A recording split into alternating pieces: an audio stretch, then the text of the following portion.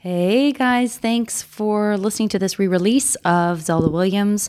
I'm so sorry I don't have a new episode this week. To be honest with you, I just am so overwhelmed with Sketchfest stuff and with some unfortunate family stuff that's going on health-wise that I just have not had the kind of time that I would normally make sure I had to record. But I am very optimistic that I will have a new episode for you next week. It is a priority. But for this intro and for next week's intro, I wanted to make sure I put out there that we will be doing once again the JV Club Gift Club. So it's the JV Gift Club 2017. Here's the information. If you want to participate in the JV Gift Club, you need to send an email to Chris, which is chris@christopherroyce.com. That's Chris, CHRIS, at CHRISTOPHERROYCE.com, just like it sounds, chris@christopherroyce.com by Friday, December 15th, with your name and a mailing address. Then you would be, once you're enrolled in our program, you'd pick up a copy, new or used, of one of your favorite books from when you were a teen. And don't forget to factor in shipping costs when you shop. And then on Sunday, December 17th, you will receive a name and address to send your book to, and you can send a little note or something like that to go along with it. I had this interesting thing happen when I saw my dad when I was home in Tucson for a couple of weeks very recently. He had this envelope from someone. I cannot figure out who the heck it is, but it was sent to his house in like 1997 when I was no longer living at home. And it is someone returning one of my copies of A Diamond in the Window, which is next to A Wrinkle in Time, my other all-time favorite book when I was a kid. And so it's this weird mystery where like I have no idea who I lent it to. My dad doesn't know. And he's been sitting on this envelope with a book for however many years. What is that? 20 years. So it was kind of a weird, cool thing that I just got back recently. And it really made me think about this gift exchange that we did last year, where I was very fortunate to get a bunch of Wrinkle in Time books. Anyway, so maybe someone will be getting that Diamond in the Window copy from me. Not to spoiler alert it. This is the longest intro I've ever done, and it is for something so basic. But I'll be announcing this in next week's episode as well, in case you've already heard this episode and you just decide to skip this week. I've made so many like vocal errors, but I don't even have time to re-record this. So I hope you enjoy all of my skips and stumbles. So hopefully some of you guys will participate. In the meantime, please enjoy this episode. It's one of my favorites, and I'll talk to you next time. Now entering Nerdist.com.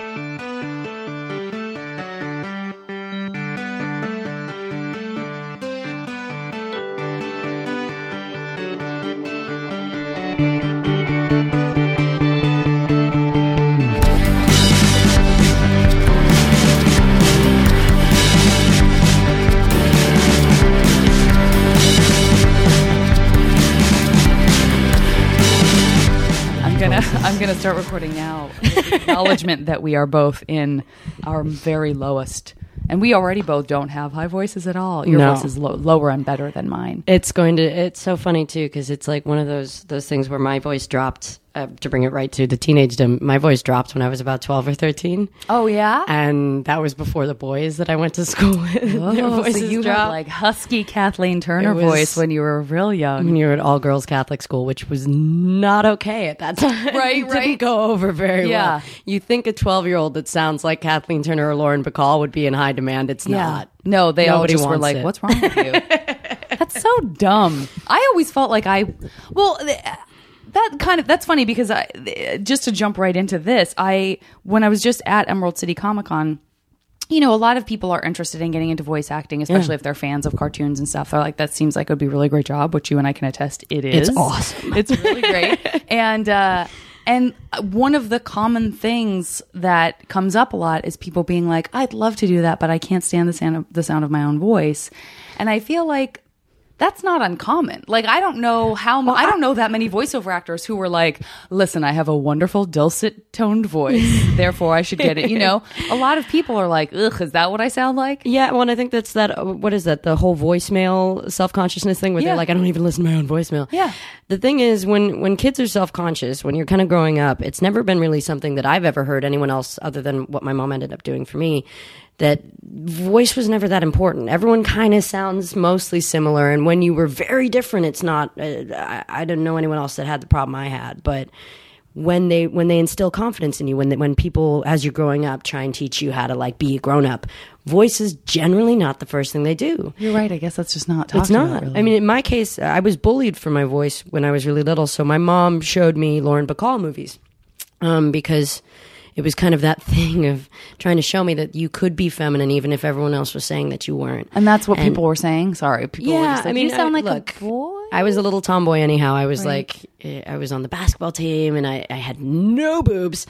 Like zero, negative boob. And it was concave. It was concave chest. Concave chestal area. And I sounded like a little boy, and I went to an all-girls Catholic school, and so you would get, any number of, they will make fun of anything. That's just childhood. That's being a kid. But my mom showed me Lauren Bacall movies, and she actually at one point, I think she had me talk to Harvey Fierstein when I was really little. Oh, that's amazing. And Harvey did that whole like, darling, one day you'll understand. People don't get it right now, but they will.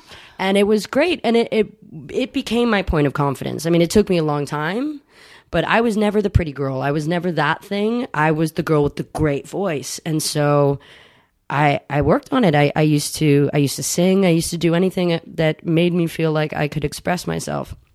And so it isn't common for people to have people look at them and go, "You have a voice, use it." Yeah. Even writing wise and anything like that. It's new to this generation of people that they can feel things like voiceover within their grasp. I tell people all the time to do it. I meet comedians and I'm like, you really should be in cartoons. They're like, no, but I can't. Yeah. Like, you're on a microphone in front of strangers all night. Yeah. You could do it. But it's funny because I felt that way. I mean, I've talked about it before, but I felt that way about voiceover too. There was something that was so intimidating about it, even with a couple of things I'd done, that were just little. Once it became like a thing I wanted to pursue, I did have this weird, not unlike, I'm trying to think of other things that like for some reason are very adjacent to stuff you're comfortable with, but you feel this sort of unease and apology about it where you're like, I don't know who calls my home phone. I don't care for it.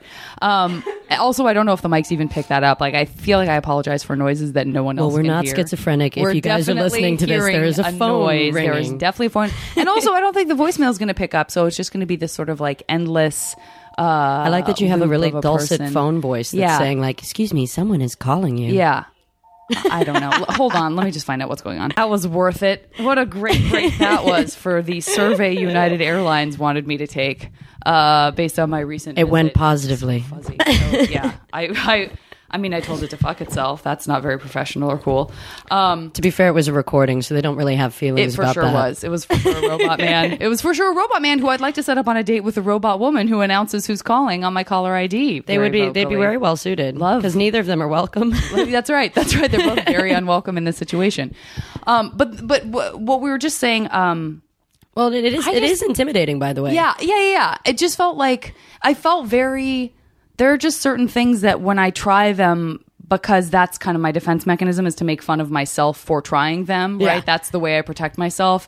And I do have this sort of note of like, I know, look at me. Why would I ever think I could do this? As I'm, at least that pushes me forward to actually do it, opposed to just not doing it at all and staying quiet about the whole thing. Well, I was but it's a process. Terrified coming in with you guys because it was the first thing I'd ever done. So I'm walking into a room with all these like professionals, and there were riffs that you guys would go off on that I'm sitting here going, I can't not laugh, but I have a mic in front of me, and I feel like I'm going to ruin this. And are they supposed to catch this? Because it might. And it was it took me a good, I think, 3 sessions to really understand that there was so much that you get to do and that it's okay. And like you can run on some riffs, and if they're not funny, just shut up for a minute and let them continue onwards. Otherwise, your producer will be like, we're running out of time. That's right. And they come over the microphone and chide you. But it was so fun to walk into a circumstance where I did get to learn so much, and there were so many people whose voices I also like knew and was obsessed with, and I got a real nerdy kick out of it. And like the Invader Zim poster on the wall was my entire childhood, so I freaked out. Oh yeah, it is. It's intimidating, but any cool industry that affected you as a kid, and maybe you didn't even grasp it, and then you walk into it and you're like, I'm here. This is a thing. This is a me thing here in this place. Yeah, and terrifying. Yeah, I agree. I totally. But also like, PJ hadn't really had any voiceover jobs before. I hadn't. Like, but you guys have been on it for 3 years. We had been on it for 3 years. We've been on it for 3 years. But like, we still are like that about the D. Bradley Bakers and D is the people that come in and Steve Bloom, people who do like, and I'm sitting with them when I do these conventions where they've got like 20 voices behind them that are all iconic. Yeah. And I'm sort of like, well, maybe one day I do this thing that kind of just sounds like me anyway, so I can do other voices, everybody. My favorite is you made a comment to me at one point where you're like, you're talking about the voice that comes out of me and then what I look like.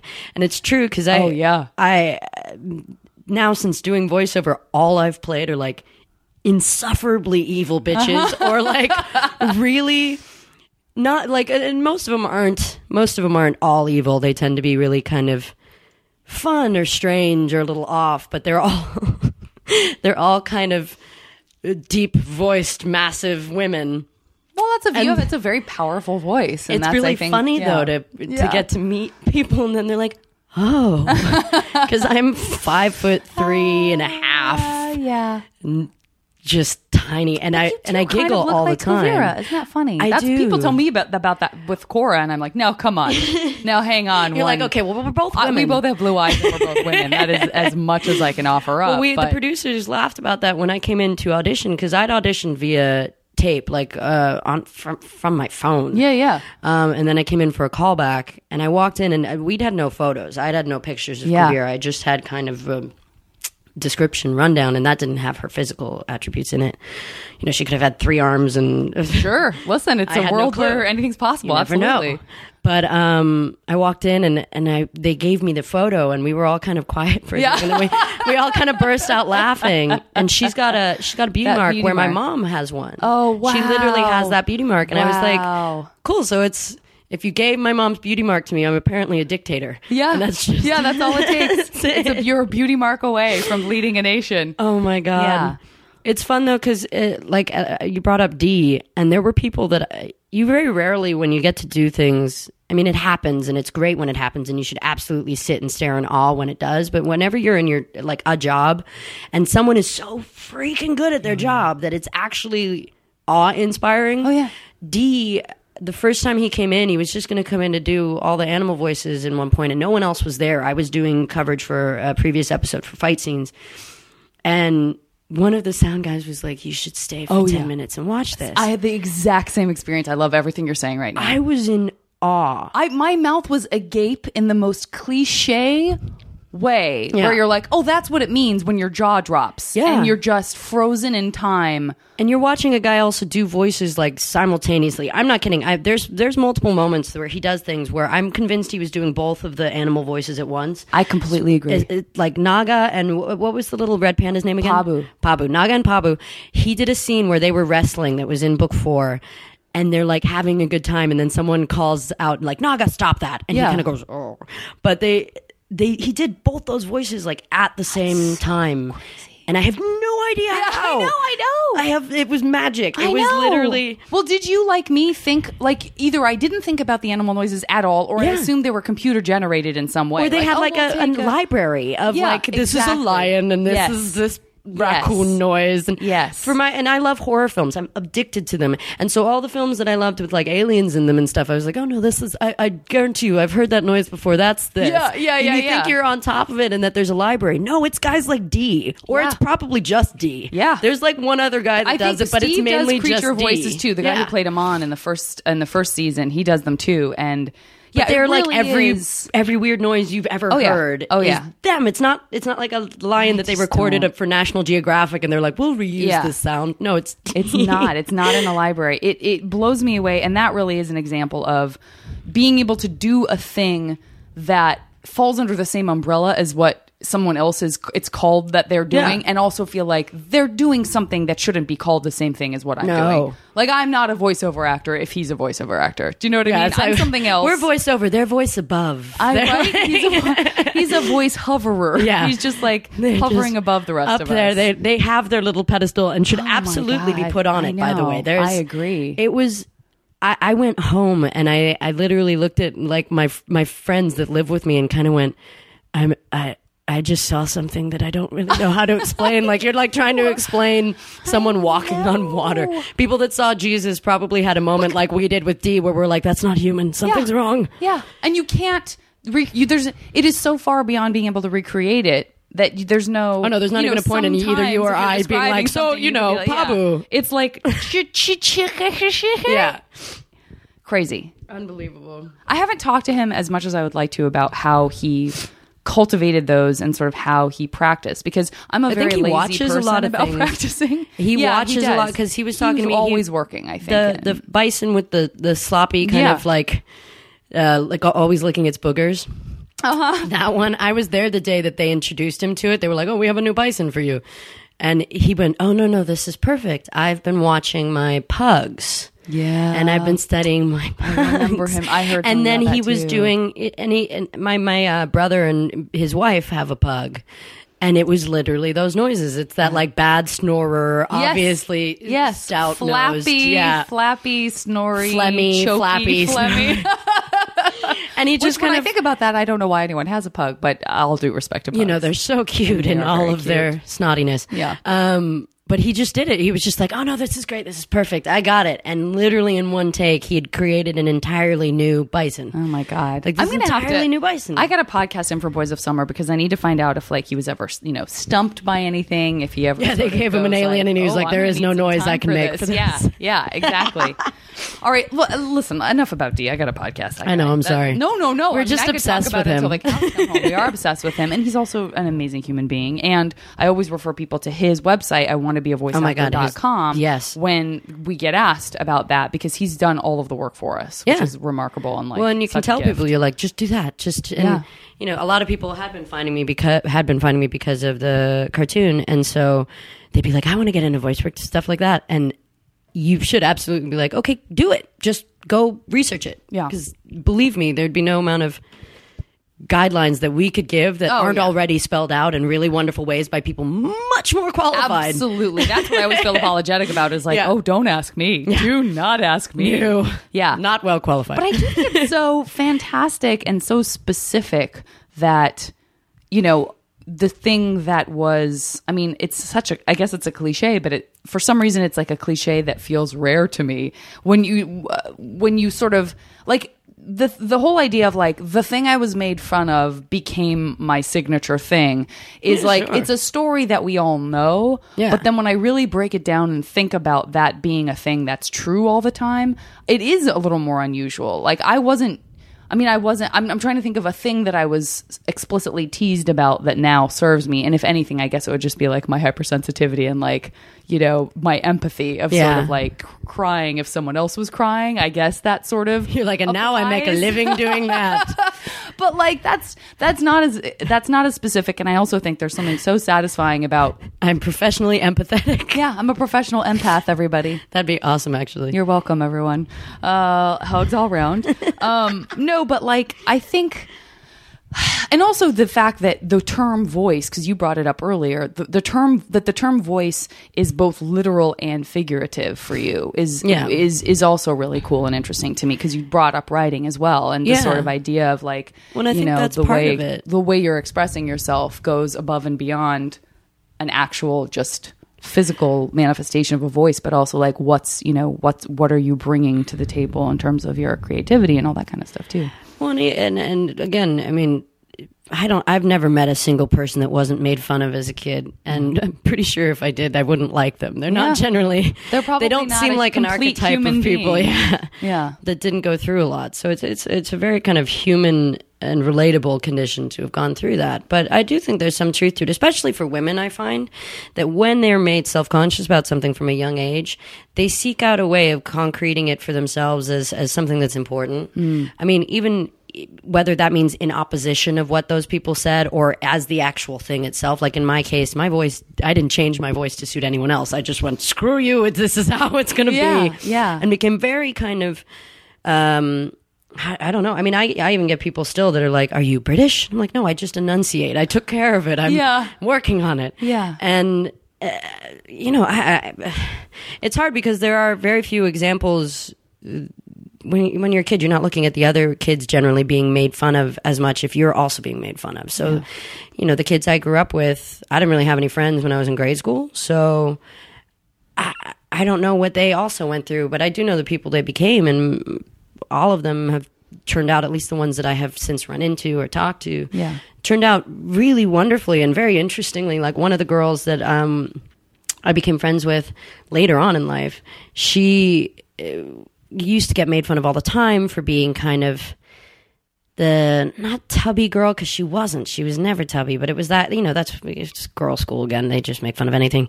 And she then became like a professional rock climber and nutritionist. And there is something about that, being people trying to point you out and say that you're unhealthy as a kid, and then being like, screw you, I'll be healthier than all of you. Yeah. And she did. She's now badass. Yeah. And well, you're right. I mean, it's when we're in our formative years, it's unreasonable to expect that when a spotlight is shone on a particular part of our character, that wouldn't become important to us in some way. I mean, who can, like, nobody should be able to push past, like, you're becoming the person that you are, and someone is saying, this is a big thing I keep talking about with you. There's no way you should be expected to sort of go, well, I'm just not going to hear that at all. It's just the way that light gets shone for you on the inside that affects how it makes people not necessarily nitpick, but it makes you kind of inwardly aware of it or conscious of it. And it makes me a little bit worrisome for, kids now, because they have things like Twitter that they're still so new. I mean, I was in my 20s when it came about, really. So it's like, it's still brand new. So there's very little understanding of the psychological effects of it. Yeah.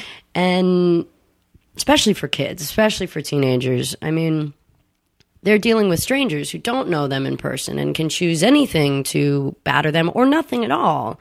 So they're not going to be able to look inwardly and find something that they think that they can work on, or find something that they find confidence in to not be affected by these things, because they're not choosing anything to really hurt them with. Mm-hmm. Sometimes people just like hurting people. Mm-hmm. And that's not to say there aren't positive effects of social media as well. There are. I mean, the things that it does for charity, the things that it does for...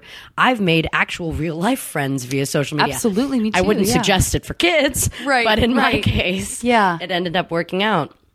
I met a terrible ex-boyfriend on social media. Wonderful. Also not suggested. But again, look for dating websites. That's maybe a little bit better. Yeah. But it's new. It's a new experience. And unlike when you're in school, which is already hard enough, strangers having the accessibility to... Oh, I can't even imagine. It's hard. I really can't imagine. My little cousins, I keep them... not off of it because you can't. I mean, look, they're coming into their teens. It's about that time where they're going to do it regardless of what you say. But I warned them about it, and so they made their their accounts private.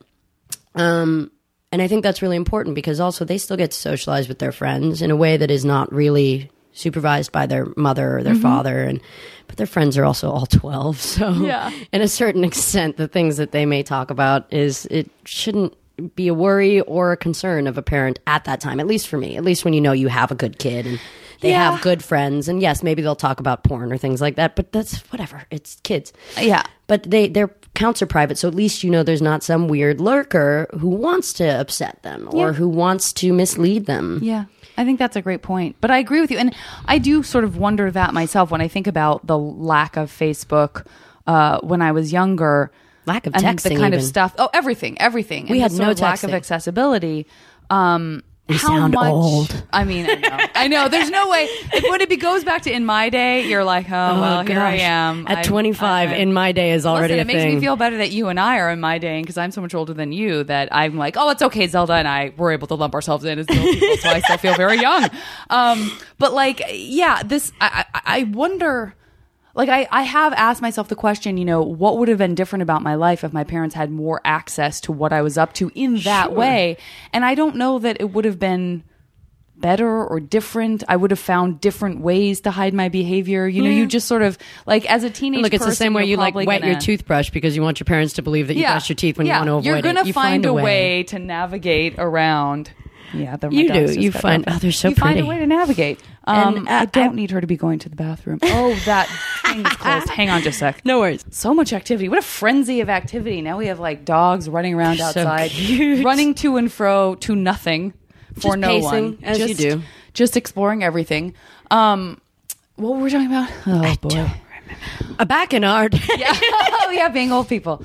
Yeah, I mean, I just think, yeah, exactly. You will adapt. You will Sure. adapt to be the person that you're going to be, probably regardless of what kind of access your parents have. What I wanted to ask you was where, just in a general setting, what area did you go to school? Like, where were you living? Were you, I went to school in San Francisco. I was raised in SF. I ended up being born in New York, raised in SF, and then I moved to LA alone at like 18 or 19. Yeah. Which is a choice. Yeah. Again, not one I highly suggest, but I'm happy that I did because it is such an important time in your life to kind of figure out who you are. Sure. And weirdly, moving here and knowing no one and getting to kind of define myself for myself, not even so much for anyone else, but at that age, it was great. It was really important for me to do that. And in SF, strangely... and that's SF proper. That wasn't like... Yeah, no, I went to high school on Haight and Ashbury. You did? I was like in SF. Yeah. Historical what school SF. is there? I'm trying it's to called think. Urban. It's okay. awesome. Perfect. It's changed a lot since I was there. They now have like this beautiful new building and all this stuff. When I was there, we played basketball and volleyball in the church across the street. Perfect. Like, it was cool. It was a very... And that was a Catholic girls' school or different? No. That was my grade school. Okay, that was, grade school was Catholic That was girls' Convent school. of the Sacred Heart. Amazing. Which was wonderful. I became a writer and an actress because of one of my teachers who was there, who's one of those, like, they make movies about them kind of teachers, like Mona Lisa Smile kind of thing. Sure. Who, to this day, I still see every Thanksgiving. Oh, that's so great. And I love her. Yeah. But she saw that I was like a completely outstid nerd. I constantly was reading big, huge books when I was in like just second and third grade in the playground while everyone else was playing and having fun. And so she started like making my own book club with me, and she'd let me. She'd take my book away, and she'd be like, "No more Harry Potter. Here's Shakespeare." Yeah, and she'd like do this, and it was great. And it ended up being why I, kind of wound up here. Yeah. She also was the chorus teacher, which was very important, and the musical. Every year, Catholic schools and most schools in general, they have like a musical. Mm-hmm. Do the girls play boys' parts? We had a brother school. Oh, I see. Because my little brother went to that school actually. Yeah. Which was not very far away. So that was also all the popular girls, which you don't generally think that they would do. They do the musical because they get to act opposite boys. So Makes sense. It was the only time the nerds were like, "Gosh darn it!" Yeah, because we thought maybe we'd have that moment. Yeah, give us theater, as many of us experience. Like we got theater, guys. Give me theater. They don't care about theater. Death. We're not cheerleaders, but we got theater. No, we didn't have cheerleaders. There were no cheerleaders. So that was the version of cheerleaders. That part of it sounds kind of appealing and to they me. all wanted to be actresses, which is why I was like, "Oh crap." Mm-hmm. But you know what? It's funny because some women that I've interviewed who went to Catholic school have what they experienced, because I went to I just forever always went to public school, and I for a long time at the beginning of the podcast I really had this fascination at the sort of gender separation during education, and it's weird. Some girls are like, oh, it's great because without boys around the girls all just got along and no one was bullied, and I was like, that shocks me. That was not the case in my school. That was not the case with you and with your school. No, but it was, and I'm very grateful for it because, and look, I'm not going to be one of those parents who's like, what is that old kind of joke of it? It builds character. Yeah. No, it's shitty. I know. It's shit. I just, by the way, at a panel, I think I might have said it builds character in one way or another, but like only because I wouldn't take it back. Do you know what I mean? I will say it made me a better adult. It was a terrible, hating your peers to such an extent is terrible as extreme. A kid. Yeah. But, I had wonderful teachers, like truly earth-shatteringly great teachers in a certain extent. And it also sounds like it taught you how to be around adults and be around and be. Yeah, I was mainly around adults. I didn't have life anyway. Yeah. I didn't have any kids my own age as friends until I was like 21. So even in high school, not so much. So I was what weird was in high Urban school. all about? Urban's great. Urban was a kind of liberal arts high school. So I mainly, it was one of the first schools in California to be laptop oriented, and I was always really good digitally. I used to program websites and stuff, and so I was that nerd who was the head of the laptop committee, I'm so envious of helping that. people. Got none of that. And it was a very, very good school. It's one of those schools that's kind of a feeder school for places like NYU, and I had a couple kids in my class go to MIT, which was crazy. And in my case, I was like, I can't do this anymore. And I ended up doing college courses and kind of graduating at after sophomore year because I just it just wasn't for me. And I made the I don't regret it for the life of me, but I made the decision to film my first ever project. And it was the first couple months of freshman year. So when I got back from filming, everyone had kind of settled into what's that first terrible, moment of freshman year, and then I wasn't. Yeah. And I kind of got off that film and went, I need a change. So I shaved my head. Nice. And I came into freshman year being like, hello, feeling so on top of it from doing this movie, and then going, oh, this is high school. But it was all right. And you're doing that at a high school where that was probably would have been, welcomed in more than other places. Absolutely. Yeah. I'm grateful for that. But it was definitely kind of played into that whole era of everyone's lives where they feel, whether it's disenfranchised or they start figuring out maybe some things they want to do with their life. One of the things I wanted to do with my life was no longer be in school. Yeah. And so I worked very hard to get out of it because it wasn't a good place for my sanity. Is that something that your parents were responsive to? Because I'm just comparing it to myself. Weirdly, my older brother wasn't. My older brother was like, you must go to you have to go through what I went through. 4 years of college. No, because he's one of those guys, and I love him. He's unbelievable, but he's definitely that guy that if he could, he'd like get every degree imaginable. Like, he took, because I think it was also him figuring out what he wanted to do. He like took the LSATs and he worked for this place and he got his degree was in linguistics and like stuff like that where you're like, okay. I didn't want to do that. He had a passion for being educated, which is I envy wonderful. Too. I know, and I kind of get that. Like, I sort of felt that at times in college, where I felt like, I can choose what I'm interested in, and I do kind of miss. I've talked before about sort of missing that the responsibility to educate myself. Yeah. Because it gets very easy as an adult to sort of and that's where the difference is, though. Tunnel vision your interests. You have and stuff. a responsibility to educate yourself. Yeah. There are times where there are people that are not well suited to necessarily high school. And I was definitely one of those for my sanity. I don't suggest it for everyone. I think school is incredibly important, but in my case, it was that environment itself that led to me not really learning. And so I took it upon myself to be like, no, I'll continue to learn. I'll continue to be a voracious learner of things that I think are very important. But for school, it led to a very deep depression in my life at that time. And so I kind of made that choice as someone who is not yet an adult, but certainly wanted to become one, of saying I wasn't going to continue to pursue something I knew was not right for me. Yeah. And it's not really right for anyone, but a lot of people should go through it because it is important. Right. But that sounds like what I was going to say is I just wouldn't have even, the world that I grew up in. Also, my dad was a high school teacher, so it's the opposite. Like the last thing he would ever say is like, you cannot leave this. Yeah. But it would never have occurred to me to graduate early. It would never have occurred to me. Like I was definitely living in a sheltered enough environment that my only understanding of where I was where I was. And I didn't have a sense that, there were options. And I had friends who dropped out and got their GEDs, or I had friends who were taking college courses while they were in high school. And as much as I like to think of myself as being a free spirit, I really kind of was just like, well, I just do this until this until this. And then I guess after that, it's anyone's guess. It's open season. Yeah. I think that was part of it as well, as like when you were younger and you try and, like my older brother went to NYU. And I always knew I kind of wanted to be an artist in some form. I think people that want to be artists figure that out real early. And so you briefly entertained that idea, at least in my case, I did. And then as I got into 8th grade, and then as you go into high school, and then as you consider college, or at least you watch these kids who their parents, if not them, have been prepping them to go to a particular college for 8 years, I realized I didn't want to go to college. And, there's various reasons, one of them being that it didn't make any sense to me. But also, I was raised by two parents that Dad tried to go. Dad was in Juilliard and he got kicked out. My mom had been in art school, but she ended up dropping out because it's too expensive, which it is. Yeah. You know, she was a waitress. She did 3 jobs a day just to get that stuff done. But then she decided to go into just working, which she was always so good at. And I'm kind of the same way.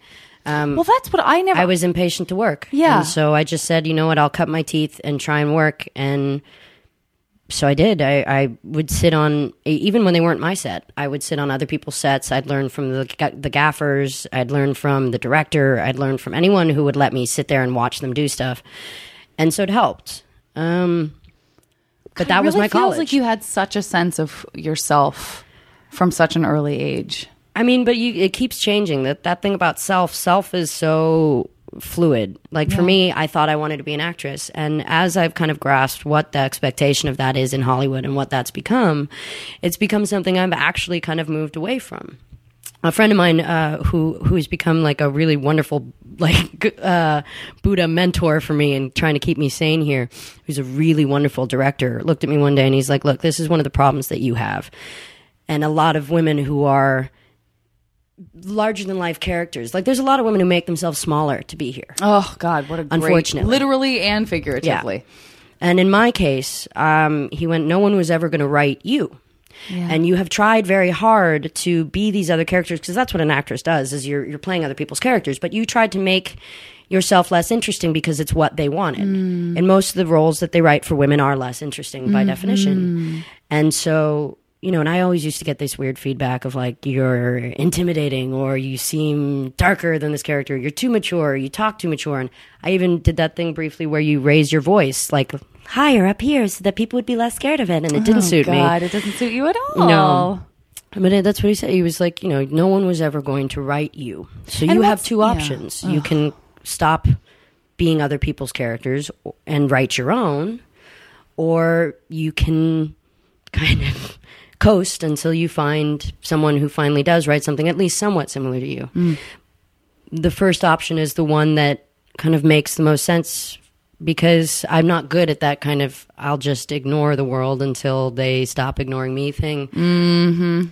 It's just a strange time right now. They're more likely to cast models than they are to look for actresses. And so I am mainly leaving it because it's not what the sets I grew up on, the life that I got to see these wonderful actors lead is not what it is right now. That's not, the 90s and that whole time period was just this massive world of like creation. It was before CGI. It was before all this. I mean, they had kind of a facsimile of it, but it wasn't very good. Right. They built these sets. Yeah.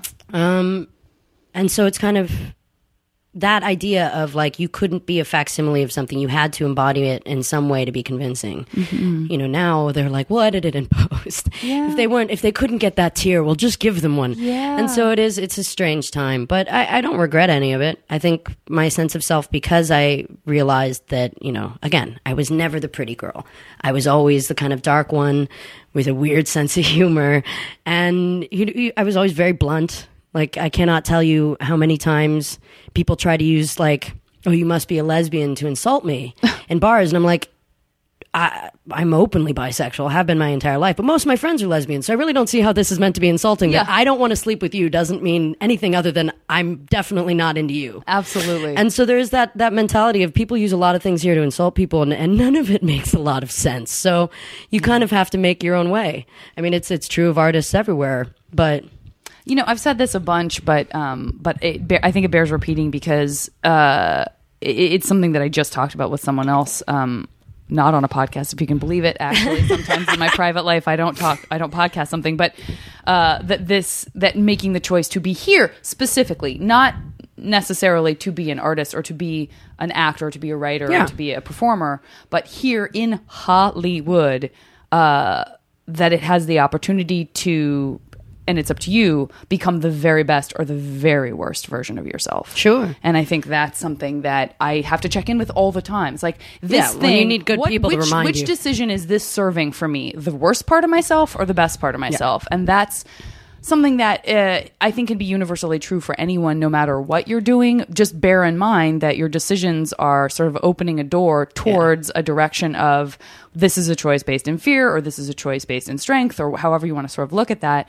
But that's everything that you're talking about, of course, rings true to me, because there really are a lot of decisions that you make thinking, well, this is a small decision. It's not going to mean that much. And then you culminate the ripples all of which. those small decisions and you're like, oh, I'm on a show where I play a thing and I can't stand my job. And now I have weird feelings about who I am and what my worth is. And I'm letting other people tell me what my voice should sound like, or, that I'm being too funny. And even when the worst is when you're not even letting other people tell you what you should sound like or what you look like. It's what you think other people would tell you. A lot of people do that. And it's unfortunately one of the bigger mistakes I catch any of my friends doing to themselves and to their confidence. But I mean, the weird thing is I expected to hate LA. My parents were very not fond of this town, and they have been wonderful at kind of keeping me from becoming LA in a sense. But I love living here. Weirdly, having no expectations at all. They were very easily exceeded. That makes sense. I've met some of my favorite people in the world here. That's the thing, is that the people... Yeah.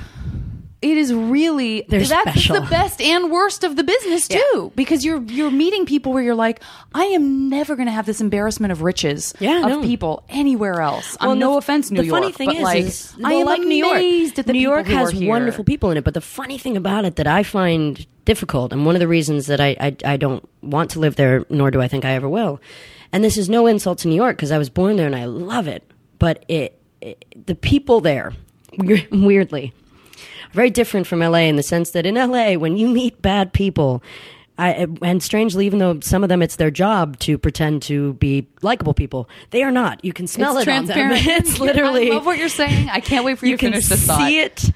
The moment they walk through the door, you smell this negativity or this bad vibe on them. And even the ones that are managed to be a little bit more capable of fooling you, you generally figure it out about a month in. It's not hard. Yeah. You go to New York. I know people that they were in New York for 10 years and this was their best friend, and then they find out that person was like stealing their money. And you're like, how did you not know? How did you not know? Cloaked. I think it's just people that are more capable. Again, I'm going to get in so much trouble from New Yorkers being like, are you telling us? No, I'm telling you that you're really capable of, being who you want to be. Whereas in LA, a lot of people are not. I think that makes I think that they are inherently who they are. Yeah.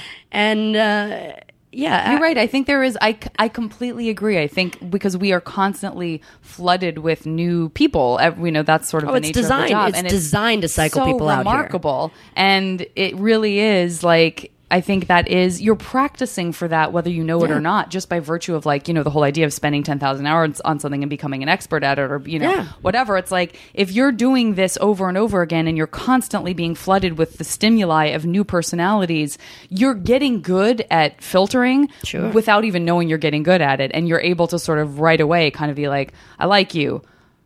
We're not going to have a lot to talk about. Yeah. That's fine. I definitely don't like you. There are people that you're like, I never want to see you again. Yeah, it can happen really fast. I think it's a great point. I think also, and as much as this might seem, it's not Darwinistic, but there's certainly a survival of the fittest idea about it. Something about LA that is definitely troubling, but also makes it easy if you are even remotely capable. And generally likable as well, because if you're a mean person, eventually that comes back to bite you in the ass. People might talk about how delayed that is for some of the people that are definitely mean that have been here for decades. But generally speaking, if you are kind, but you are also capable, there is no limit to what you can end up doing here, because a lot of people, for no lack of them being good people, they come here and they kind of stare at a wall and they go, okay, so this is what you're supposed to do. You're supposed to wait at this wall until whatever bouncer invites you in, or whatever, the wall comes down and I'm a star, or these kinds of things. The fact of the matter is it's just a wall. And some people get lifted up and over it, and it's luck, and there's nothing else to it. It's literally luck and timing. It has nothing, especially for actors, but for other things as well. It's luck and timing. But most people don't look at the wall and then go, well, there's a window over here, and there's a door over there, and there's a chimney up top if all else fails. They don't do that. Whereas in New York, that's kind of the mentality, is like, I will sneak in at any means necessary. Mm-hmm. And I will get in there because that's the kind of real world of survival in New York. But in LA, everyone can kind of survive staring at the wall. So when you're one of the few people that can go, okay, well, there's a window over there, and this wall is boring me, and hitting your head on a wall is the definition of insanity if you want to do that for 15 years. Yeah. So the people that can look for a window, like, arguably voiceover is a window. Arguably writing is a window or a door. And it still doesn't mean that you know what's going to be inside the window. And you still be like, you know what, I could crawl through the window and then get kicked right back out the door again and be outside in front of the wall. You might go in there and be like, oh, this place is terrible. Yeah. The paisley curtains are outdated. Why would I wait anywhere where the fountains are out in front? That's not me at all. Everyone in here is racist, and I hate them all.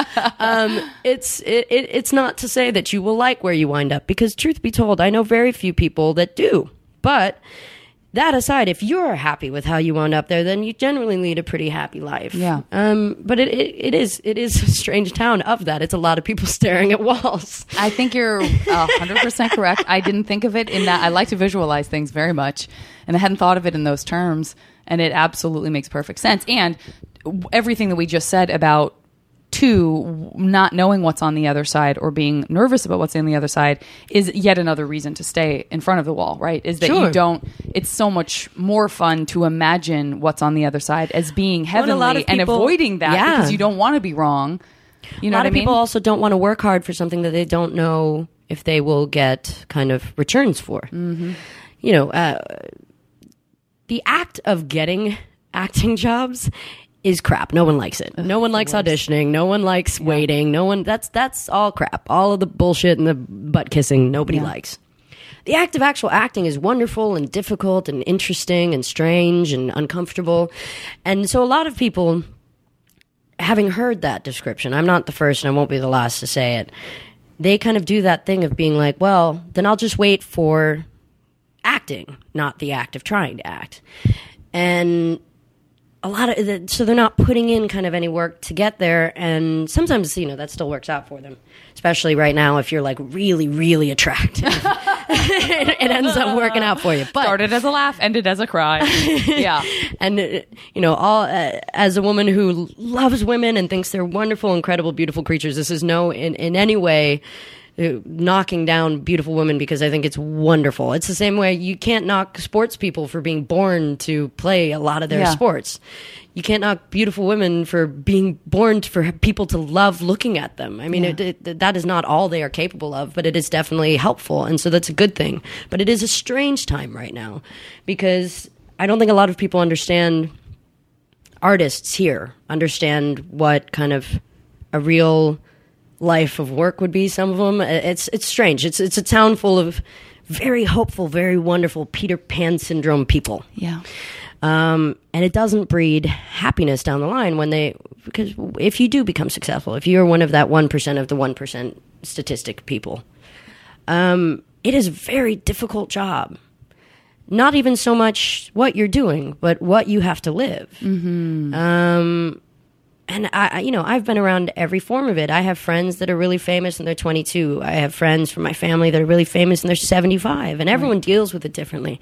But for the most part, getting the money that you get paid down the line that can actually support a lifestyle that a lot of people are seeking out right now means usually giving up a certain amount of yourself, whether that means you can't have a normal relationship because everyone knows about you, or you can't take your kids to school without someone following you with a camera, and and everyone has an opinion on everything, and everyone gets mad about everything, and it's literally become this weird peak of humanity. And I talk to Mom about it all the time, where I talk about, we came too late to explore the planet. We came too early to explore space. So we are in this weird century of exploring each other. And that is at times incredibly dark and at times incredibly beautiful. And, I have moments where I am both incredibly frustrated with humanity and kind of done with it, and then at times it's so beautiful and so wonderful, and all I want to do is help it.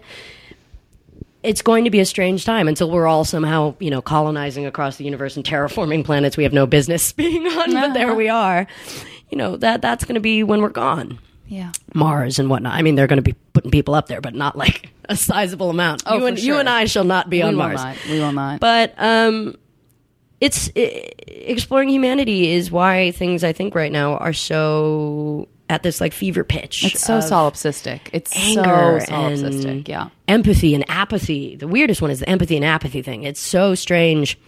I studied serial killers growing up because they were just so interesting to me, because a lot of people are like, they shouldn't exist. They weren't meant to exist. And I'm like, no. They're supposed to exist to remind us why we have a moral compass, why we have the ability to not do what these people do. They're a terrible point to prove it, but it's the same way that they kind of needed to exist to prove why there are laws that exist to find people like them in so much as you can.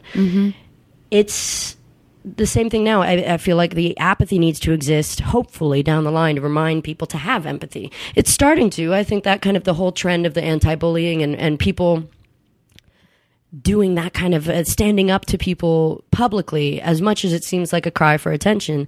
No, it's to remind people that being an apathetic asshole is not okay. People let it happen for a while. It's been happening for, almost a decade now, that beginning of the tabloid culture thing. The Lady Diana kind of moment of everyone kind of stood up and said, don't you dare try and start to drag her through the dirt. It's that thing of people now starting to defend people from apathy, with empathy. Yeah. And I hope that brings it to this fever pitch that, on the bright side of this kind of weird tunnel we're in right now, it would be people being more aware of empathy and being more capable of shutting down apathy. And I don't know where we're going to wind up. I have absolutely no idea. I don't know what the solution is, because there may not be one, but it's definitely an interesting time. It's why I worry about my teenage cousin so much, because I didn't have to deal with this when I was a teenager. You do, you take philosophy class, or your religion teacher gives you, like in my case, mine was very sweet, and she understood that I was not very religious in any real kind of sense, so she gave me every book. She didn't just give me the Bible. She gave me the Quran, the Torah, and my favorite was kind of Siddhartha and a lot of those kind of books that were Taoist and Buddhist and things like that, because they're quite beautiful and very pacifistic. Well, and I think so much of what you're talking about really does have roots in that, right? Which is this sort of idea of the I don't know. That's probably a whole separate conversation that we don't have time for. But I'm so fascinated with the idea of goodness for goodness sake, and sort of also I like that phrase.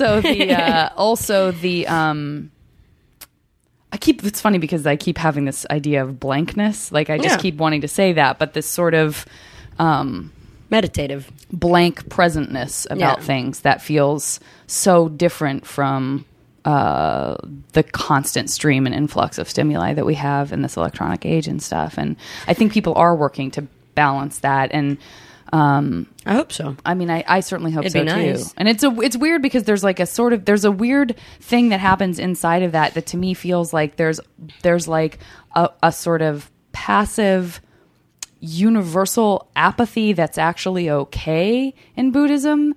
But that is also mixed with empathy. It's like a weird combination. Yeah, there's of like both a care, of those but also things. distance from the world. Yeah. You don't inhabit other people's problems. It is funny too, because it's like I've recently realized that sometimes, especially given, I think that's a public persona thing. You can't stand up for anything because everyone sees it as wrong. Like, I had that argument about feminism the other day. A while ago, but someone was talking about, okay, so if you're feminist, you don't care about men. And I was like, no, I'm for equal rights. And they're like, oh, so you're an equalist. And I went, well, sure, but they're not mutually exclusive. Right. They're not. It's kind of that thing of when people misunderstand an actual love of humanity. They're like, oh, so you're a humanist. And you're like, oh my God. No, here's the thing. You can't make a difference if you have this ambiguous over umbrella of, I love everybody. Right. And it's like, yes, I do love everybody, but I'm going to start by helping small groups that need help so that we can kind of, reminds me of like one of those little graph charts, like the pie chart. And there's certain people that have certain slices of the pie. And you can expand the small slices so that they're more equal with the bigger slices, slowly but surely. But if you're just looking at the whole pie as a whole, you don't see the little slices that need that help, that need the voice that speaks and says, there are still women that are treated as objects in other countries and thrown on funeral pyres. There's like things like that people don't talk about because they're like, oh, well, you're a white woman from a rich family in the United States. I'm like, absolutely. And I'm so incredibly grateful for that because holy crap, if I was born in another country, it's a terrible existence most of the time. Yeah. And I've been there. I went to Africa with my mom for a month, Uganda, Rwanda, Tanzania, Kenya. You know, I was at a 16-year-old's Maasai tribesman wedding, and she'd been, you know, mutilated the night before. She'd been circumcised. And that's, you form opinions based upon, at least in my case, what I was actually witness to. And it is hard. It is hard to sit there and when people want to define you for yourself. And I think that's people having access to everyone. It's Twitter. It's, you know, it's everything.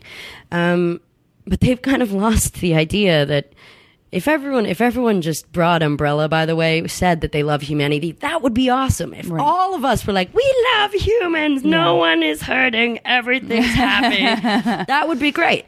They're not. We're not there. So you have to stand up for the things that, at least in that circumstance, you can have something to say. It might not be the right thing. What is the right thing? But it is interesting because it's like we are all so ready to be angry or ready to stand up in defense of something, which is at times great and at other times incredibly unnecessary. It has become of like a little weird little high school in and of itself, being like, if you say you don't want feminism, that's bad. Or if you say you do want feminism, that's bad. And all of it's weird. And again, I don't know why I'm only using feminism as an example, because it's everything. It's right now, it's racism, it's religion, it's all these things. And even when if you just talk about wanting freedom of speech, people will fight with you because the freedom of speech definition has been so lost with the times. Right. So it's interesting. It's all part of that empathy-apathy thing. We'll have to see where it winds up. I think it is. I think we're sort of afraid to... Part of the empathy of that is that, like, the ability to see so many different sides that you start to question your moral compass and wonder if you're making a clean enough choice or if it is more of a gray area than you think. And do we know how to listen to our gut anymore? And what is sort of... a focus point of a culture versus a universal truth about about who we are and what we owe our own humanity. Yeah. Well, and people have started to be afraid of the peanut gallery. A bunch of unseen people that are comment boards, that are, Twitter replies. They're afraid of the peanut gallery. They're not people that they probably will ever be around. And if they are, they wouldn't say it to their face. Most of the time, in any case.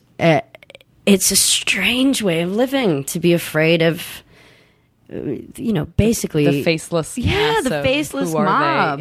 And also, sometimes they're not a mob; it's one person. Yeah, exactly. Is it 50 people who's really one person? And so they've stopped saying things for fear of pissing someone off, especially weirdly public figures, which are the ones that are supposed to say things and understand that they have reactions, but still, they're supposed to say something. Yeah. I don't know. Well, to empower somebody who feels like they don't have that voice, getting back to kind of full circle, the idea of having this voice is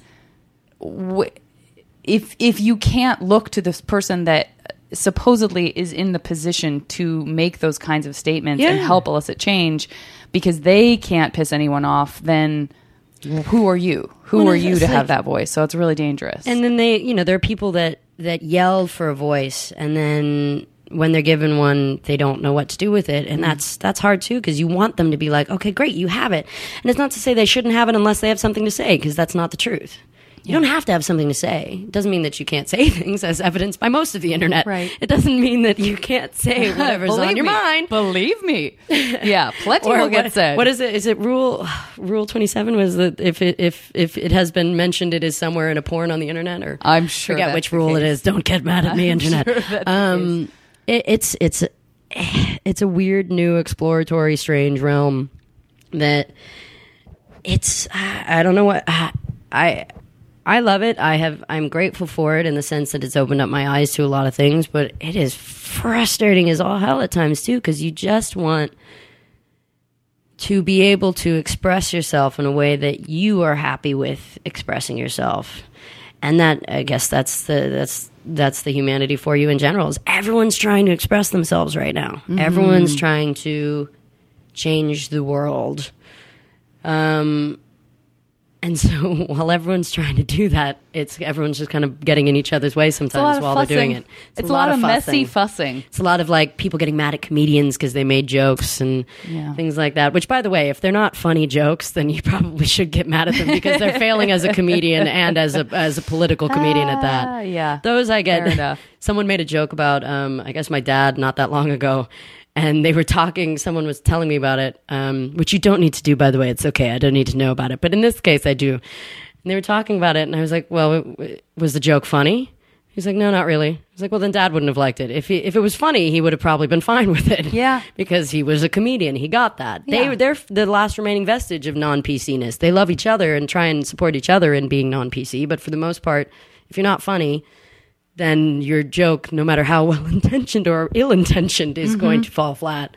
Yeah. So it's a strange PC time. No, I agree. And I feel like that's something, and I do want to get into this MASH game with you, which I didn't warn you maybe that was coming. MASH game?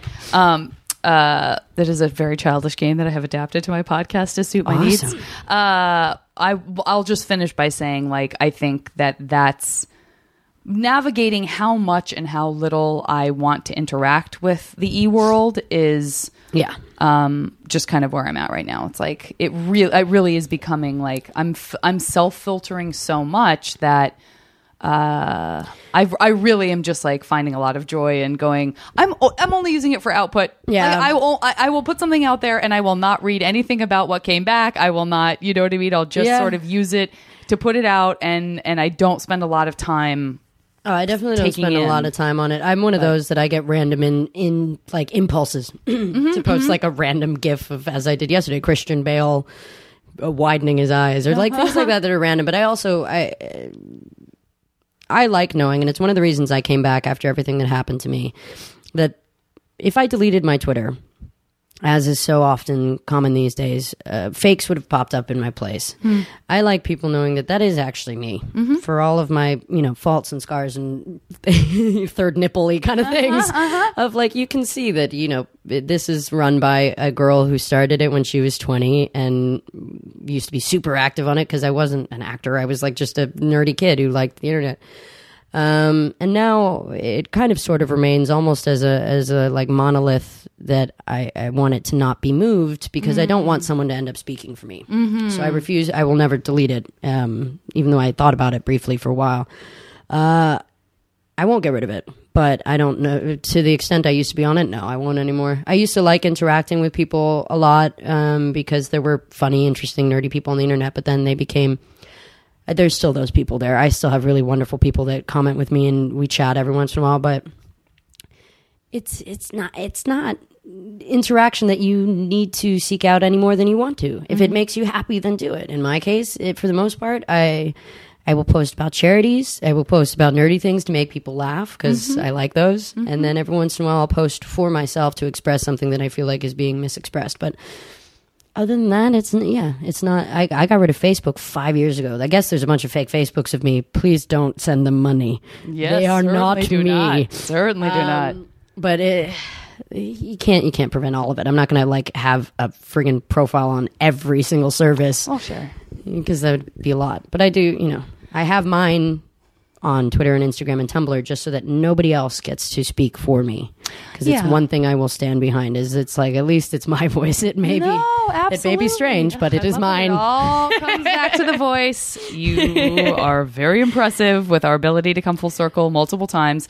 And then to finally, I just want to say, that I enjoy having a very rich non-laptop life, and that is very important. It helps. To me. It really helps. Okay, so I'm going to get into this MASH. I made a couple of notes while you were talking, so I didn't want to forget some categories I thought that you would think was fun. So I'm going to start out with three horror films.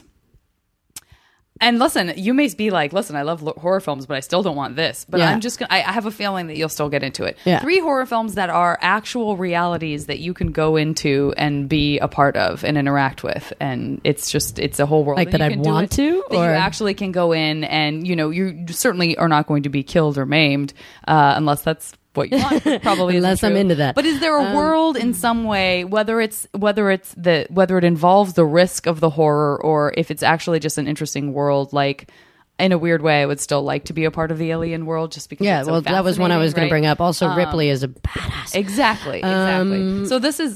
These are sort of realms that you can go into. I mean, that's an that are real interesting version of it places. because, truthfully, there's a lot of horror films I love. There's not a lot of them I would love to be like in, Yeah. living in. I guess Pan's Labyrinth, if you can count that I as will. a bit of a horror film. I mean, there's certainly horrific elements, so that one is an interesting world. I'd say Alien as well. Great.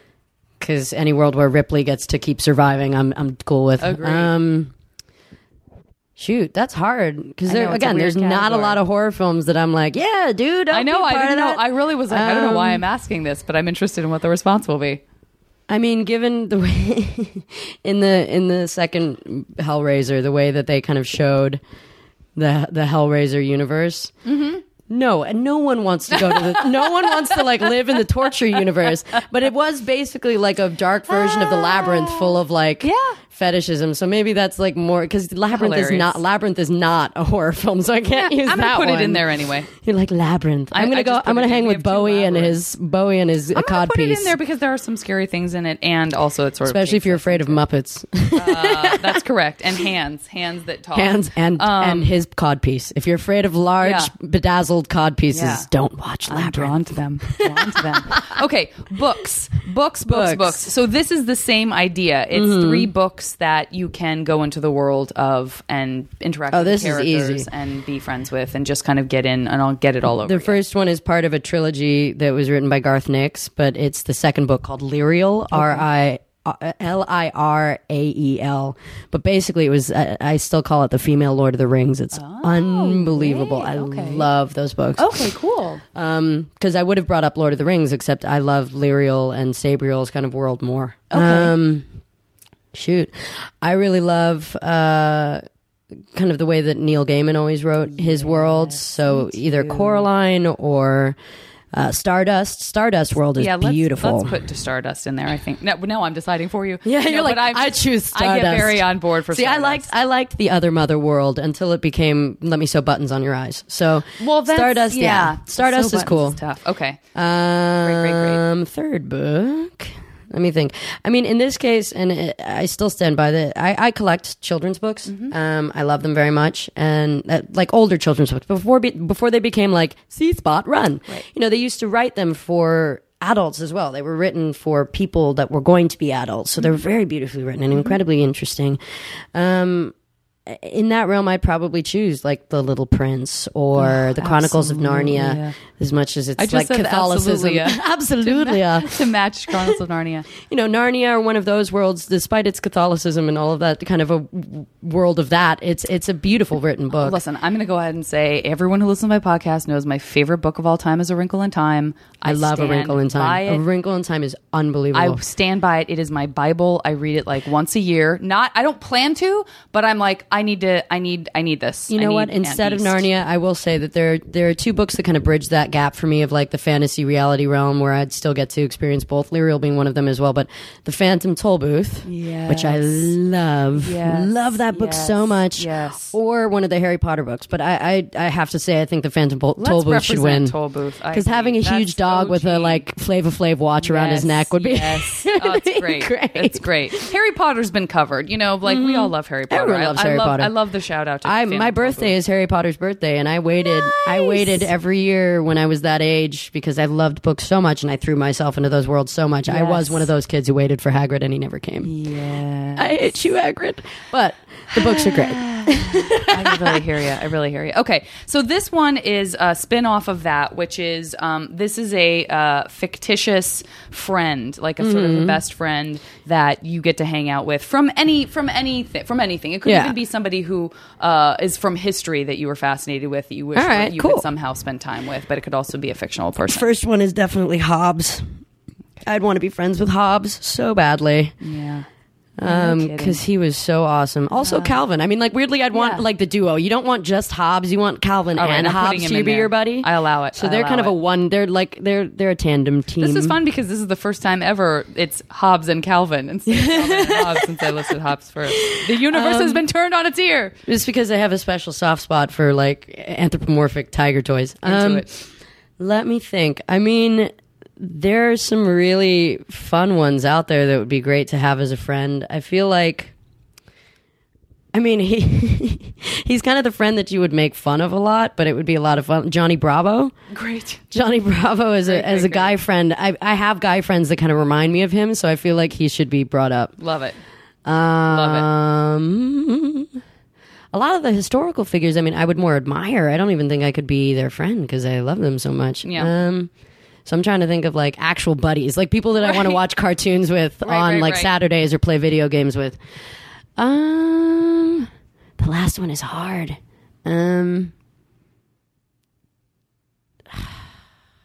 I like people that, you know, make jokes and are really blunt and kind of sarcastic, and so I'm torn between like Oscar the Grouch and Garfield. Oh man, that's tough. That's the or the Angry Beavers, because Dag and Nabbit are kind of like the people I seek out as well. Like, you know, you have the two buddies that they both kind of make fun of each other, and it just ends up being entertaining you.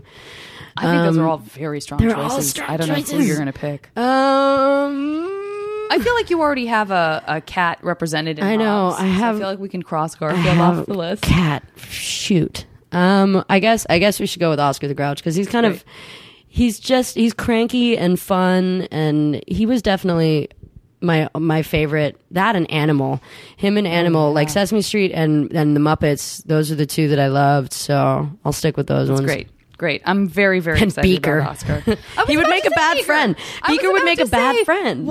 I always felt so much anxious empathy for Beaker. Like, he's so worried and he can't really express himself. Oh, Beaker. I think that he would be the kind of friend that you're like, oh my God, no, Beaker's here. It's like he's just going to beep at us. I had to invite Beaker. I had to. You don't want to leave him out, but you don't want to also be the person caught alone on a couch with him. That is so easy to imagine. Oh, poor uncomfortable, socially awkward Beaker. He'd be like the guy with the red Solo cup in the corner, who's like just dancing alone to the music. Oh, Beaker. He's so cute though. And then you walk up to him and he immediately spills it. Like, oh, he's gosh. like, oh, hi, hello. Yeah, very much. I love it. Okay, all right. 3 vacation homes, real places in the world that you could have a vacation home. You want to have a vacation home.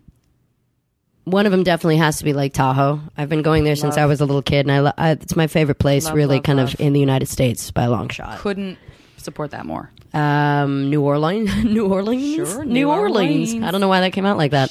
Sure. I'm obsessed with jazz, and I love whiskey and people, and it's just all of it. It's literally just that. That's literally New Orleans for me. It's like music, whiskey, and awesome people. I've gone there, walked out of like the place I was staying alone, and just talked to people, and it's some of my favorite stories ever. And then you like find yourself in a jazz bar at 3 a.m. talking to random, wonderful, strange people from all over the world. And all they want to do is the same thing as you, is talk to people and listen to jazz while drinking a glass of whiskey. So New Orleans for sure. I get it. Maybe I like remote and pretty. So I feel like, somewhere, I don't know, somewhere in Canada or Alaska. Sure. Somewhere with like a pretty lake. I'm way in. You can kind of start your horror film in your cabin on your own, but it's still, I like those. That's vacation for me, is like not being in a city. You will never see me kind of go, I just worked so hard and it was such a long year. I'm going to go to New York. Like, I'm going to go, no, I want to be like in the Italian countryside, away from people. Yeah. All of these sound great. Umbria, somewhere like that, it's like away. Yeah. I like Italy as well. All the people are really nice and they like eating. Yes. I think we should go with Umbria. We'll go with Umbria. I think that's great. They like eating, which is my favorite pastime. Okay. So, then you'll be glad about one of these. Okay. You can travel in time to a place, past or future, a sort of era, if you will. can be as specific as, New York in the 20s or whatever, or it can just be a more sort of vague travel. It's hard because historically speaking, any time before this kind of era is bad for women. I know, but you get to we'll figure it out. You're in a special Zelda bubble, so it's not really in a special. If you're traveling through time, but we look like a white man. Or, you know what? If you look like the Doctor from Doctor Who, that's why that you works. You just get to be wherever. I would have loved to be kind of in Paris during kind of the height of that art time period. Always the joke of the Moulin Rouge, the beginning and the end of that period of just what is it? And it's not the Bellevue. Like it was that time. It was artists. It was writers. It was painters. It was everything. It is sort of the Belle Epoque, though. Isn't it? I think it might have been the Belle Epoque. It wasn't the Bellevue. That's just like beautiful life. But I really do love France. I speak French, and I would have loved to be there during that period of just creation and awesomeness. I'm fascinated with this sort of, did you ever see Impromptu? The Georges Sand, Chopin, Debussy list, this whole community of artists that would have benefactors that would just be like, come to my chateau in the country and just drink and put on plays. That and still happens, by the way. I have friends that are painters who are like, I'm going to the south of France. I'm like, why? And they're going, well, someone here has a lot of money and they like me. Yeah. I'm like, fucking you artists. should see that movie. You might like it. Just for the enjoyment of seeing the representation of Eugène Delacroix being friends with an author, being friends with Chopin, being friends with da-da-da. Well, and a lot of them did know each other. And Mandy Patinkin and a bunch of people. It's good. It's like an Mandy early Patinkin. 90s. Yeah, it's a Do not think it means what you think it means. I do not think it means. I got to hug Carrie Elwes this year, and that was special. Oh, I love him at our comedy festival. Yeah, he was like, it was so funny too because I got to be that embarrassing girl who was like, you were literally my childhood crush for my entire childhood, and he's such a kind, wonderful man, and his book is really good, by the way. Go read it. As You Wish is awesome. Yeah, but. It was kind of that was definitely off a bucket list of childhood being like, I hugged him. Oh, I hugged Wesley and it was awesome. Indeed. Let me think. So we have Paris. Which I love. I don't know. I mean, there's a part of me that would be really curious about the future. Almost to be like, even if we've been wiped out, even if the world is gone, I think, visiting us or whatever form of humanity or whatever down the line, 2,000 years from now, let's just set a date of 2,000 years from now. I'd like to see what has become of us. Great. Or where we have gone, or if we're, in order to perpetuate, we're now scattered across planets across the universe, because then if one, I talk about that. I talk about a lot of things with my mom about we are by definition an endangered species because we're all on one planet. Yes, oh yes. Not unlike when we're that one bird is on that one island outside the Bahamas, and you're like, okay, well that's us in the universe. We're just this planet. If an asteroid hits us, we're gone. Yeah. And I mean gone. No one will remember our history. No one will do that. Yes. So at some point we need to get a couple of us off this rock. Seeds. Yeah. If we plan to continue. But I'd like to see how we do that, because it's not going to be easy. We are not life forms meant to travel. But that aside, it'd be interesting. Again, women were not very well liked. I'm there's so many time periods where I'm like, I'd love to see it, but then I wouldn't like how they would see me. For curiosity's sake, maybe I'd visit Egypt back in the day. Ooh, great. Just because there's so much. Maybe I would tell everyone how the pyramids were finally made. Yes. Be like, look, so they had pulleys after all. Yeah. I love some of the kind of mysteries of that time period, whether it would be the Aztecs or Egyptians or one of our ancient peoples. One of our ancient mysteries. I'd visit our ancient peoples. All right. I put Egypt, but Egypt/Aztec, Mayan / let me visit someone who built something that we still can't fucking figure out. Perfect. Perfect. I hear it and I support it 100%. Okay. Food category. Always got to do this one. This is for me. Now I know it's for you too. Ooh. 3 foods that have zero negative impact on you whatsoever, that you can have at the snap of a finger in perpetuity as much as you want. My comfort food, go-to, is mac and cheese with turkey dogs. Ooh. It was what my mom made me. I'd love it so much. Mac and cheese and turkey dogs. Salty and delicious. It's so good. That's what she said. I love a good burger. Like if I, In-N-Out burger, can't go wrong. Great. I'm trying to think negative. What doesn't negatively impact you? Well, which side are we talking about? I don't know. I mean, I like citrus, so there's that part of me that if I'm like frustrated or starving, I'll go and grab like just any fruit I can find that's citrus or sour. I don't like sweet things. I've never liked sweet things. I like savory or sour. So for me, it's like even when it came to candy, it was like Sour Patch Kids and Warheads and that kind of stuff. I never liked sweet stuff. Yeah. But I mean, I don't know though. That's not a food though. That's a food that's pretty group. Good for you. There's got to be something that's there got to be something bad. Yeah. There's got to be terrible things. I mean, look, everyone's done this, so I don't feel ashamed. My go-to like drunk food is always the cheesy gordita crunch from Taco Bell. There you go. This is how the game is played. I will have 2 of them with fire sauce. This is how the game is played. And my body will hate me the day afterwards, but I don't care. Not in this world. Not in that world. Not in this world. In that world, it's you can vitamins. have all the chalupas. In this world, you it's can vitamins. Amazing. Okay, listen, this is MASH. Wouldn't be MASH without it. Partner, that could be this is your MASH life partner, your MASH husband, wife, your MASH sexcapade. However, it could be. I'd like to sleep with Edgar Allan Poe. I mean, listen, it could be a one-nighter. One person you could be like, oh, that's a person. That's someone I would feel like I would want to spend my life with. Obviously, not knowing this actual person. But you could pick another one that's like, I mean, I just want to have sex with this person, and we'll see which one you end up with. But it can be it can be on your terms. Is I guess what I'm saying. All right. And they can be characters, or do you prefer people and things? I think it could totally be characters, as long as it's like not, my neighbor in second grade. It's not as fun for us all to live vicariously because because we've already mentioned it. We're definitely putting Wesley from The Princess Bride on there because that has to happen. Great choice. I was also one of the few, the proud, the Aragorn lovers. Oh, okay. It was never a Legolas girl, books or movie. It was always Aragorn. So regardless, books or movie, was always an Aragorn person. Great. Let me think.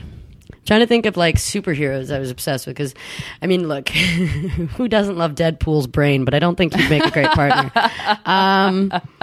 Trying to think. I don't know. I mean, there's a part of me because my favorite women in the kind of comic book universe were always the supervillainesses of like the Batman world. So it was Catwoman and Harley Quinn and Poison Ivy. Yeah. God, well, there's such amazing, complicated, understandable characters. Like, I love when weirdly, when I was never into raison d'etre that you're like, well, I mean, I kind of get that. I was never into Batman though, the way he was written. I was never like, ooh, I find you sexy, because I'm like, I don't know, you're kind of like gruff, frustrating. You're frustrating. I don't know, but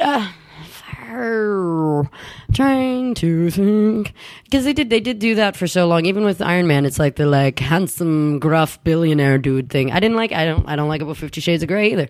Not my bag, baby. I get. You know what? I'm going to put one on there for the lady lover in me. I'm going to put Catwoman on. I think it's great. Because I think Catwoman would be a really interesting. I really she's more a sexcapade's partner, but she's fascinating. She's so.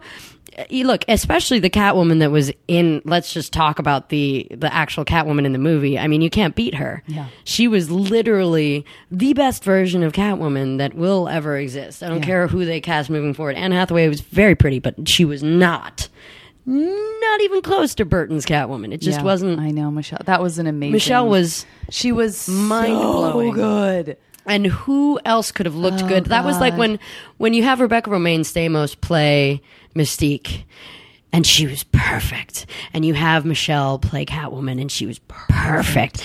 There are certain, not only levels of skill, they're both so talented, but they're also just so freaking hot that you're like, no one else can play comic books moving forward. It's just, that's it. You're done. Retired it. Michelle Pfeiffer retired Catwoman. I agree. Catwoman should not be in movies. Agree. Wholeheartedly so we're putting her on there. It's both Michelle Pfeiffer Catwoman and comic book Catwoman, because they were one and the same for me growing up. I absolutely love it. Okay, final one is just going to be you wake up tomorrow morning and you have downloaded Matrix style a skill 3 3 different skills that All you're right. like, oh my God, if I could wake up tomorrow and be amazing at blank, 3. Is this one of those things where it's like you can kind of do the genie thing of like all languages, or do you have to Yes. pick like a language? Yes. Okay, all languages. I would love to speak all languages because Me there's just too. that communication skill would be amazing. Agreed. I would love to teleport. Yes. I've never been a person like flying is fine, but like if I can teleport and be anywhere, Yeah. why would I fly? I agree. I'm trying to think. There was okay, so this might be a little bit strange, but there was an X-Men character that was briefly in one of the, he basically had a very finite story, at least so far in as I'd never seen him in another one of them, called Zorn. Mm-hmm. And it was very, I guess you can approach him as kind of on that level of like a Dr. Manhattan kind of a character who his head turned into a star.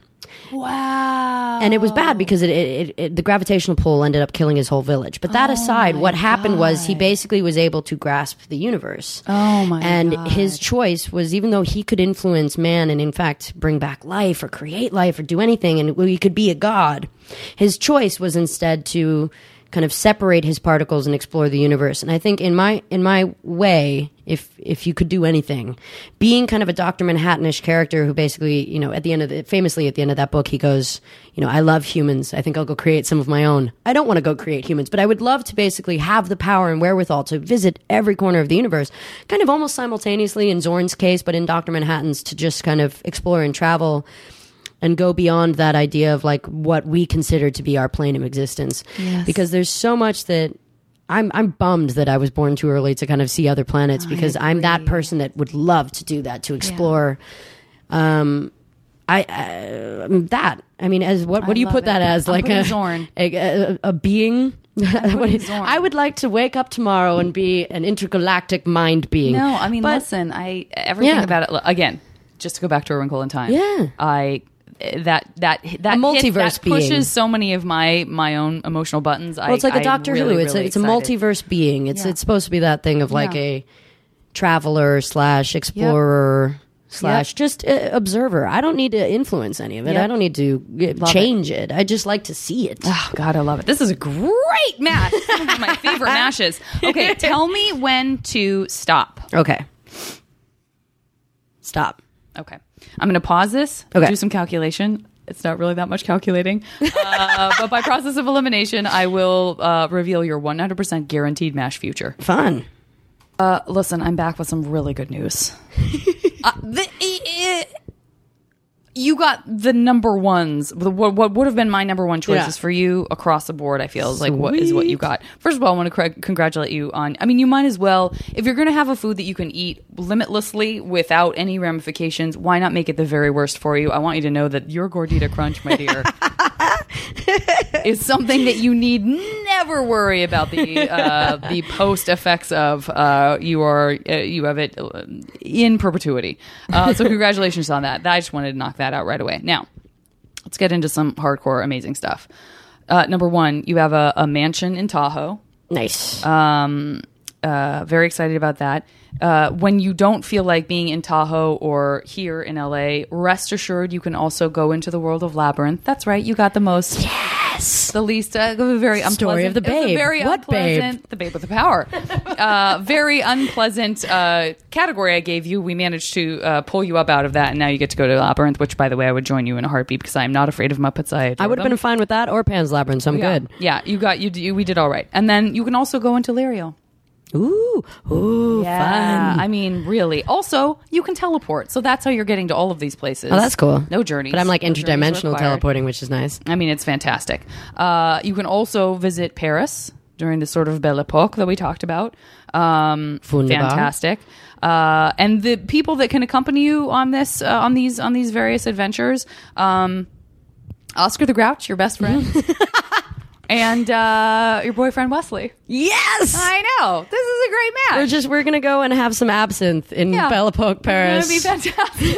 with Oscar. Fantastic. I feel like He Oscar won't would be take a off his mask. great He will drinking not take partner. off his mask. Oh, I'm he I'm certainly okay would. without the mask too. Wesley was certainly so would. hot. No, but I feel like Oscar would be a great like absinthe drinking partner in Paris. I couldn't agree more. Like, He fabulous. probably is an amazing writer. He's probably like, I would say you like so. to read some of my poetry? He's like, this is the most spectacular poetry I've ever read. going to do slam poetry now. That's right. That's right. That would be wonderful. Yeah, and we'd all go to the Moulin Rouge because I love dancing ladies. Listen, this is great. This is fantastic. I feel like this is my next script. Oh, no. Listen, take it with you. Go ahead and get started on that right away. Thank you so much for doing the podcast. This is so fun. You're luminous and radiant and inspiring and tough and fantastic. Well, I'm going to give you Zorn at some point. I have to come and give you that comic book that quiz would be now. Outstanding. You need to read it. I know. I'm very into it. It's a wonderful one. Oh, okay. All right. Listen, guys. We'll see you next time on the podcast. I was hoping you just went an audio bye. podcast. And bye.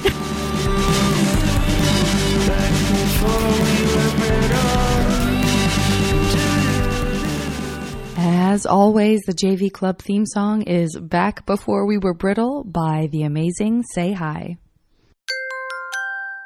Now leaving Nerdist.com.